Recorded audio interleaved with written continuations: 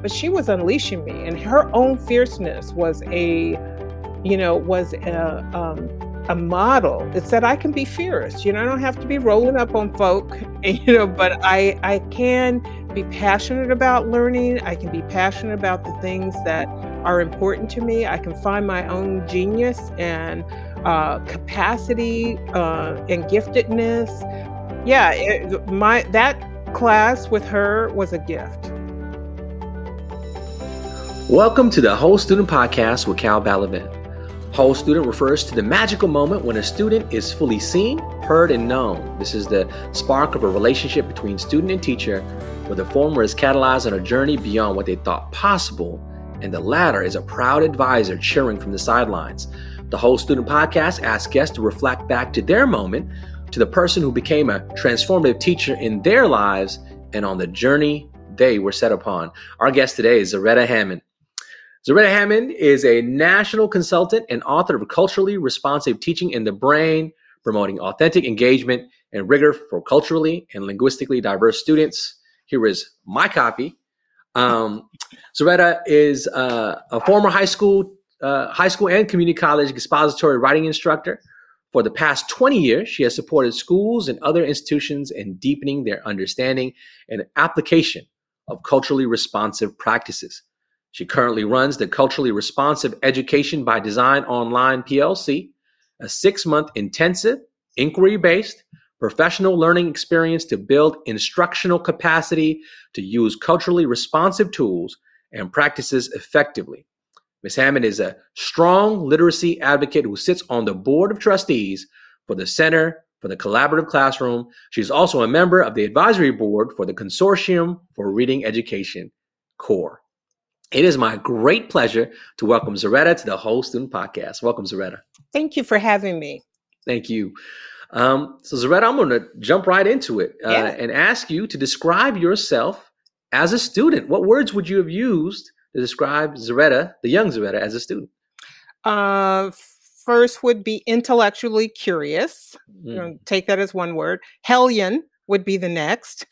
Okay. Independent thinker. Advocate, rebel. All of those rolled up into one. Wow. Okay. So take us to that point where that student felt seen, heard, and known for the first time. Set the stage for us. What was happening? What class was it? I think it's a matter of, where I want to start, because for me, a little bit of my own backstory. My mother was a teen parent. We grew up in the projects in Hunters Point. She lied about our address so we could go to a predominantly white and Asian school. And there weren't a lot of folks that looked like me, either teaching or as students. So, they kind of turned a blind eye to it. So at the same time, you can take the girl out of the hood, but as they say, and that came to school with me as I kind of defended myself from not being labeled and placed in some boxes. So the teacher that saw me, who didn't put me in a box, was really Miss Alexander, my first grade teacher, who taught me to read. Wow. And really just nurtured that love, that intellectual curiosity part, right? Regardless of what everybody else was saying about how we showed up and what we did, because we were just being culturally congruent, who we were. She just latched on to my love of learning, my love of words, my desire to read. And I still have vivid memories of her kind of like, come on over to the rug and let's read, and turning me loose in the library. Yeah. So I think it starts there. I'd say also 5th grade, Miss Morris. Miss Morris was my first Black teacher. And Miss Morris saw the hellion, and she was like, girl, let me come on over here. I need to pull your coattails on some stuff. So in one way, she saw me differently, right? She saw that I had a lot of potential. And what I couldn't see in myself, she saw and really said, hey, listen, step into that. You don't have to push back so hard. You don't have to prove who you are. You are, good enough as you are, and nurture these other things. So she kind of helped me fly right. Fair enough. So Miss Alexander saw you first. You saw Miss Morris also saw you, and they both had impact on you. Yeah. And you talk about this in your book. You talk about the students that were coming into schools from different walks of life as you were progressing through schools that weren't prepared, and the teachers weren't prepared to support them, and you had these transformative teachers having seen you so you can come Yeah. alive as a student. Wow.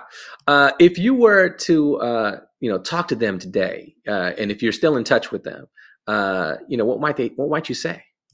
Well, I think both of them have passed on. I'm old enough Mm, to have, to now mm, actually be in that almost elder, right, auntie mm, status.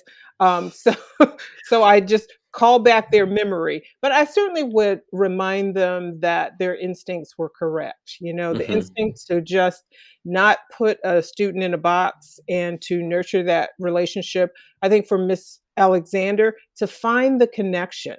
Right? What she mm-hmm, did was we were very different. She was mm-hmm, a white woman, older white mm-hmm. woman from, the suburbs in predominantly white environments, but Yeah. which we connected around the love of words and reading and stories and adventure.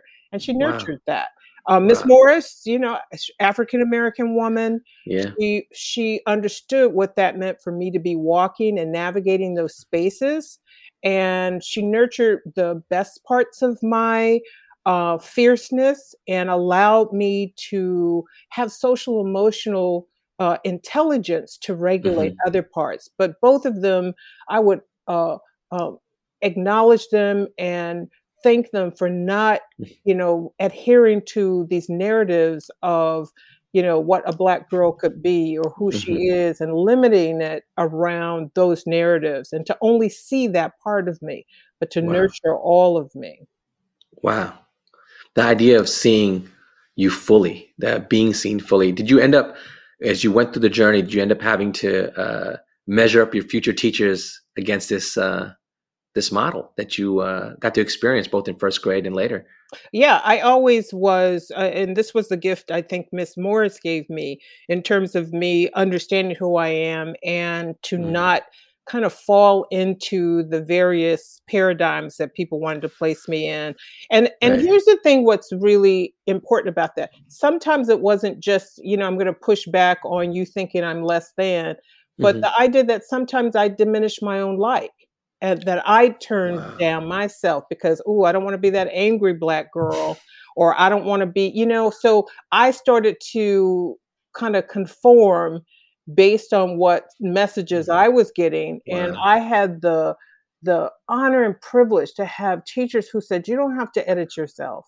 Right. You don't have to do that. So that was certainly Miss Morris. By the time I got to high school, that was Miss McKenna. Miss McKenna was a white woman, Hmm. hippie, we're in the Birkenstocks, and it was environmental science. And Wow. again, we connected around the not only just intellectual curiosity, but her fierce belief in caring for the environment. Wow. And, she was climate change advocate before there was a climate change Yeah. advocacy. She taught me, she taught me so many things about caring for the earth and why, Wow. nuclear fusion wasn't a good idea and the Yeah. half-life of that, and what to eat. So it was all about this application of science to how we live. And she Wow. put it in a racial equity paradigm before anybody was even talking about that. Like She did. What what's did she? happening What in did she? your How did she do neighborhood? that? She asked everybody to go and look at what's happening in your neighborhood. And so Wow. what she said is this shows up differently in different ways. So she was tuning a lens and giving it language before I even knew that. So she was seeing me. So when I brought to her, like, hey, what about this? Wow. And she was able to kind of put some words around it. Here's some science. Go research Wow. that. And had me reading things that honestly would have been beyond what anyone else was giving me because they were putting me in a little bucket. They were putting me in a little little cage, little My cognitive goodness. cage. But she was unleashing me, and her own fierceness was a model. It said I can be fierce. I don't have to be Yeah. rolling up on Yeah. folk, Yeah. but I can be passionate about learning. I can be passionate about the things Wow. that are important to me. I can find my own genius and Mm. capacity and giftedness. Yeah, Hmm. my that class with her was a gift. Wow. And I love what you said. she was unleashing me. Like she saw all of what I could do and let me be who I was. Oh, that's brilliant. So there's a point that I've asked all of our guests a question. It's a fun little question to imagine what would happen if you could bring 5 of your teachers in life to a meal, and who they might be. And you've mentioned 3 transformative teachers, and they may very well be at that meal. It might be different. So Zaretta, who would you bring to the table? Wow. I certainly would bring Miss McKenna, and I'd bring Mr. Hudson. He was my 10th grade teacher, social studies, only African American man I ever had. One of the very few men that I had as a teacher all through my K-12 experience. Wow. And he was a wonderful warm demander. He was a warm demander and saw me in a different way. His was, I see you out here in these hallways, but he always kind of like invited me to level up. He didn't, wasn't a hard ass like Miss Morris. Miss Morris scared me. Like, I don't know if I'm inviting Miss Morris to dinner, but I'm like, she definitely helped me level up. But certainly Mr. Huston was be there. Out of respect, I'd have Miss Morris there. I'd also have a couple of teachers, Miss Martini, I can think of, who was my 4th grade teacher. I gave her the blues. They're just a couple I just need to, invite them to dinner to apologize, because I was in my wild child phase, and just a couple of gym teachers, same thing, going head to head with them. So it just, I think having the conversation to honor them in the sense that each one of them brought something different, even those that I went head to head with that I felt like really didn't understand me. And it's really just to show them this is that thing that was there, because so often children are trying to come into their own, and it's like anything else. It's just messy when it comes forth. It's wonky and funky and unleashed, and part of what we have to do as those that are nurturing them is to help them tame it and claim it and nurture it and polish it and find just the right rhythm for them. And too often what we tell children to do particularly, is just put that light under a bushel. Like, that's just too much. You're too extra. I was extra. That's extra. Right.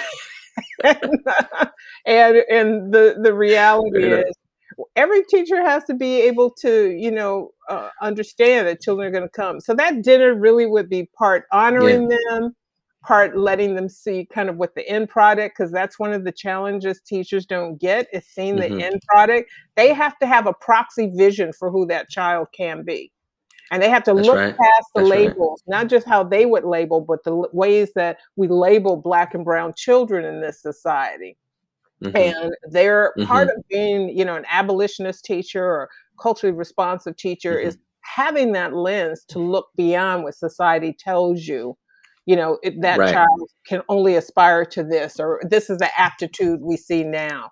And the reality is, all those teachers that I named had a proxy vision. They saw something I could not see, and they were a whole space for me until I can come into that. And I just really would honor them and continue to have conversations about what I've learned as a teacher in terms of what that means to hold space, to see students. And when you see them, what you going to do with that information? Exactly. Yeah. Zaretta, this is wonderful, and I never right now I usually end, but I never do this, but I have to do it, because you're a person who not only noticed the transformative teachers in your life, but you noticed what it was that made them transformative. For those that will read your book, you talk about being the girl from Hunters Point, going to school across the way, and also noticing the students that were coming in and the disconnects they were having. And you really analyze that. You use a data-driven approach.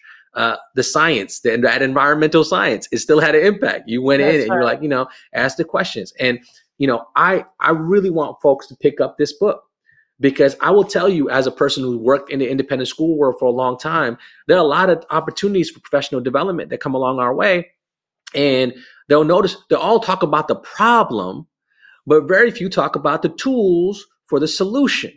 And culturally responsive teaching is about that transformative teaching, seeing students below the surface of that iceberg and really uplifting them so they can thrive in the classroom. It is. And here's the thing I will add, and I appreciate that endorsement of it, and helping teachers understand this is not just about cheerleading. This is about helping students nurture that intellectual capacity they have. That's all the That's right. teachers I named weren't just kind of like blowing smoke and like, hey, you could do good. This is not the grit and growth mindset kind of conversation. This is really about, all right, build your skill and capacity, just like a journeyman carpenter or apprentice would. You need to get in there and have that time to kind of hone those skills. And the That's only right. way you hone it is by doing something, right? Engaging in the productive struggle, having intellectual curiosity, right? We got to be more Mr. Miyagi, right? Than wax Yeah. on and wax off versus Yeah. I just need to cheerlead you. And this is just about engagement. That's what I see. And this what I want to get over and across to people in culturally responsive teaching of the brain is competence precedes confidence. We That's can't right. just ask our students to be confident. And in order to build that competence, we are going to have to take them to the edge, the growing edge of their own learning and capacity. They're not going with a stranger. They're not going with someone who doesn't believe with them. But That's right. Godsky says they are going to go with a mentor and someone they trust. Like, I got you. We That's won't right. fumble around, but mistakes are just information. Yeah. And that's not confirmation of your low intelligence, right? You got to be in their ear telling them that. And I think that's a thing we miss. We have That's right. overcorrected toward this growth mindset engagement thing. And we miss how do we help them hone their capacity to carry more and more of that cognitive load. Right. Oh my goodness. Zaretta, thank you. Thank you for your wisdom. Thank you for your spirit, your story, and your time. Appreciate you. And for those listening, class might be dismissed, but there's some stuff that you can do to improve who you are in the classroom and understand and acknowledge the teachers in your life. Definitely pick up Culturally Responsive Teaching in the Brain by Zaretta Hammond. Thank you for having me. Thank you. The Whole Student Podcast has been brought to you by Duncast. Produced by J.D. Scroggin, the Director of Marketing and Communication at the Dunn School, and co-produced by Brandon Scott of Comfort Food. Thank you for joining us.